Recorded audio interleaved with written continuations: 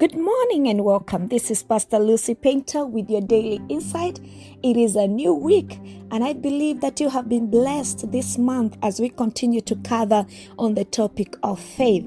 We've had wonderful people, Anita Flo, and we also had Minister Mboro.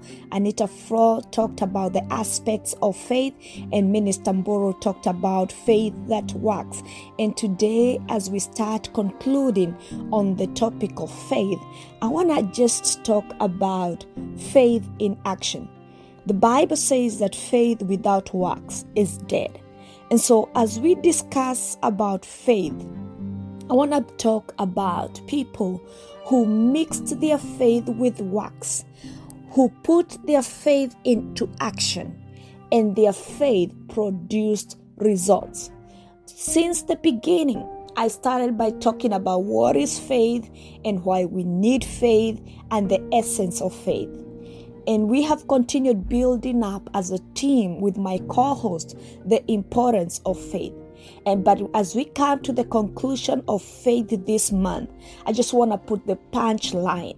You are so built up on faith, but we need you out there activating that faith, putting that faith into action.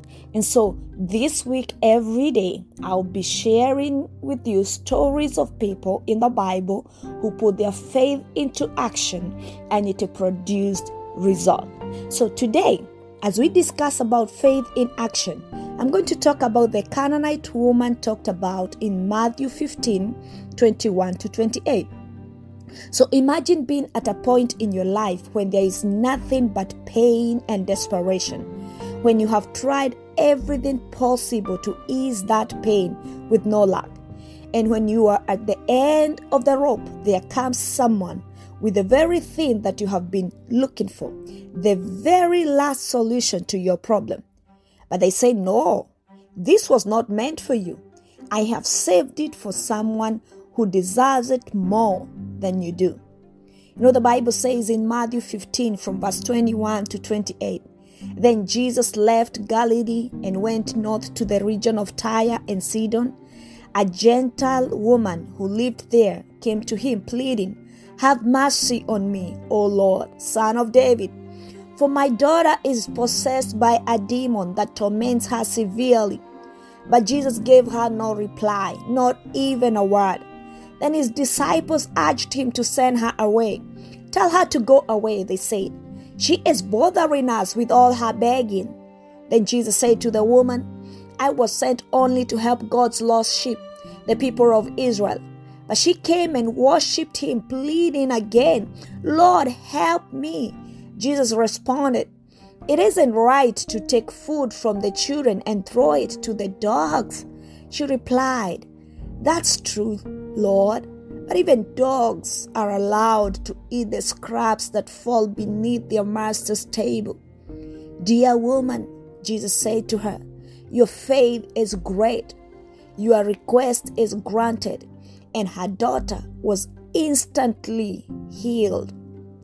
What a conversation between Jesus and this Gentile woman. We see a woman, a mother's intense and persistent love for her child at a time when it seems that Jesus was ignoring her. This is a desperate mother, a mother who had tried everything that her culture and her gods had to offer as a cure for her child, and nothing had worked. And then she hears of a man, a different man, who has visited her country, a man who has a reputation of healing people suffering from even worse afflictions than her daughter. Imagine the relief she must have felt when she saw him. She had jumped the last hurdle, or so she thought. After all the obstacles she had faced, here was salvation. Here was healing. But then what happens? Jesus fails to answer her.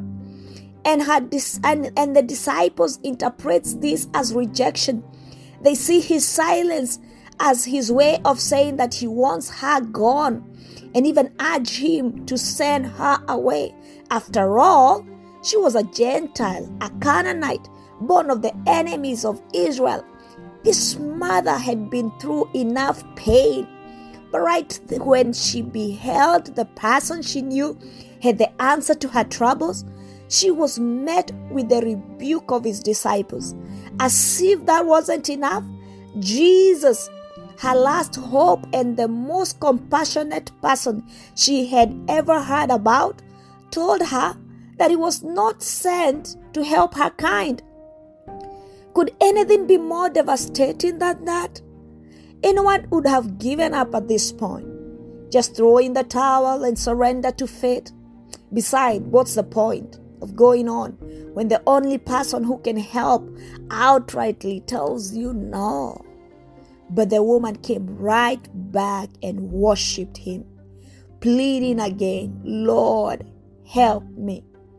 Just when everyone would have expected her to crumble in despair, just after she had faced another hindrance, she looked up to him and pleaded, Lord, help me. She turned away from her trouble and looked up upon the very face of love, the very face of compassion, because she knew that therein lay her hope of salvation. She knew that in him lay the solution to her trouble, and in a show of faith and resilience, she knelt before him and pleaded her case for the second time, undeterred by what had transpired before that. Nothing could have discouraged her, not her daughter's sickness, not the rebuke of the disciples, not even being likened to a dog. She even found words to tell Jesus, I don't mind the scraps. I don't mind the scraps. I don't mind the scraps. She had strong enough faith in the person of Jesus that even after the humbling and the painful testing she had gone through, it had remained persistent in the midst of the storm she was in. She never took her eyes off the only person who had the power and authority to calm that storm. She acknowledged and praised him in the midst of it. Such tenacity doesn't come unless with faith. It takes faith, active faith, for one to keep asking, to keep seeking, to keep knocking in such circumstances and criticism. This is what Jesus praised her for, her faith. This is what got her daughter the long-awaited healing. Not even her history, her rebuke, suffering, or race could stand in the way of such pure faith. It takes faith to believe in the works of Christ. It takes faith to walk in his ways, to rely and to put our entire hope in his promises. It is a gift imparted in us by God, a homing beacon for us when things seem bleak. It is this kind of faith, our faith in Jesus, a faith in its purest form, that will keep us on our feet even when everything around us comes crumbling down. It is with this kind of faith that we will outlast illnesses, breakdowns, criticism, and everything the world will haul at us. Faith in the person, faith in the compassion, in the love, and in the promises of our Lord Jesus. Put your faith in action today. This is Pastor Lucy Painter with your daily insight, and this is Faith in Action, Day 1. Shalom.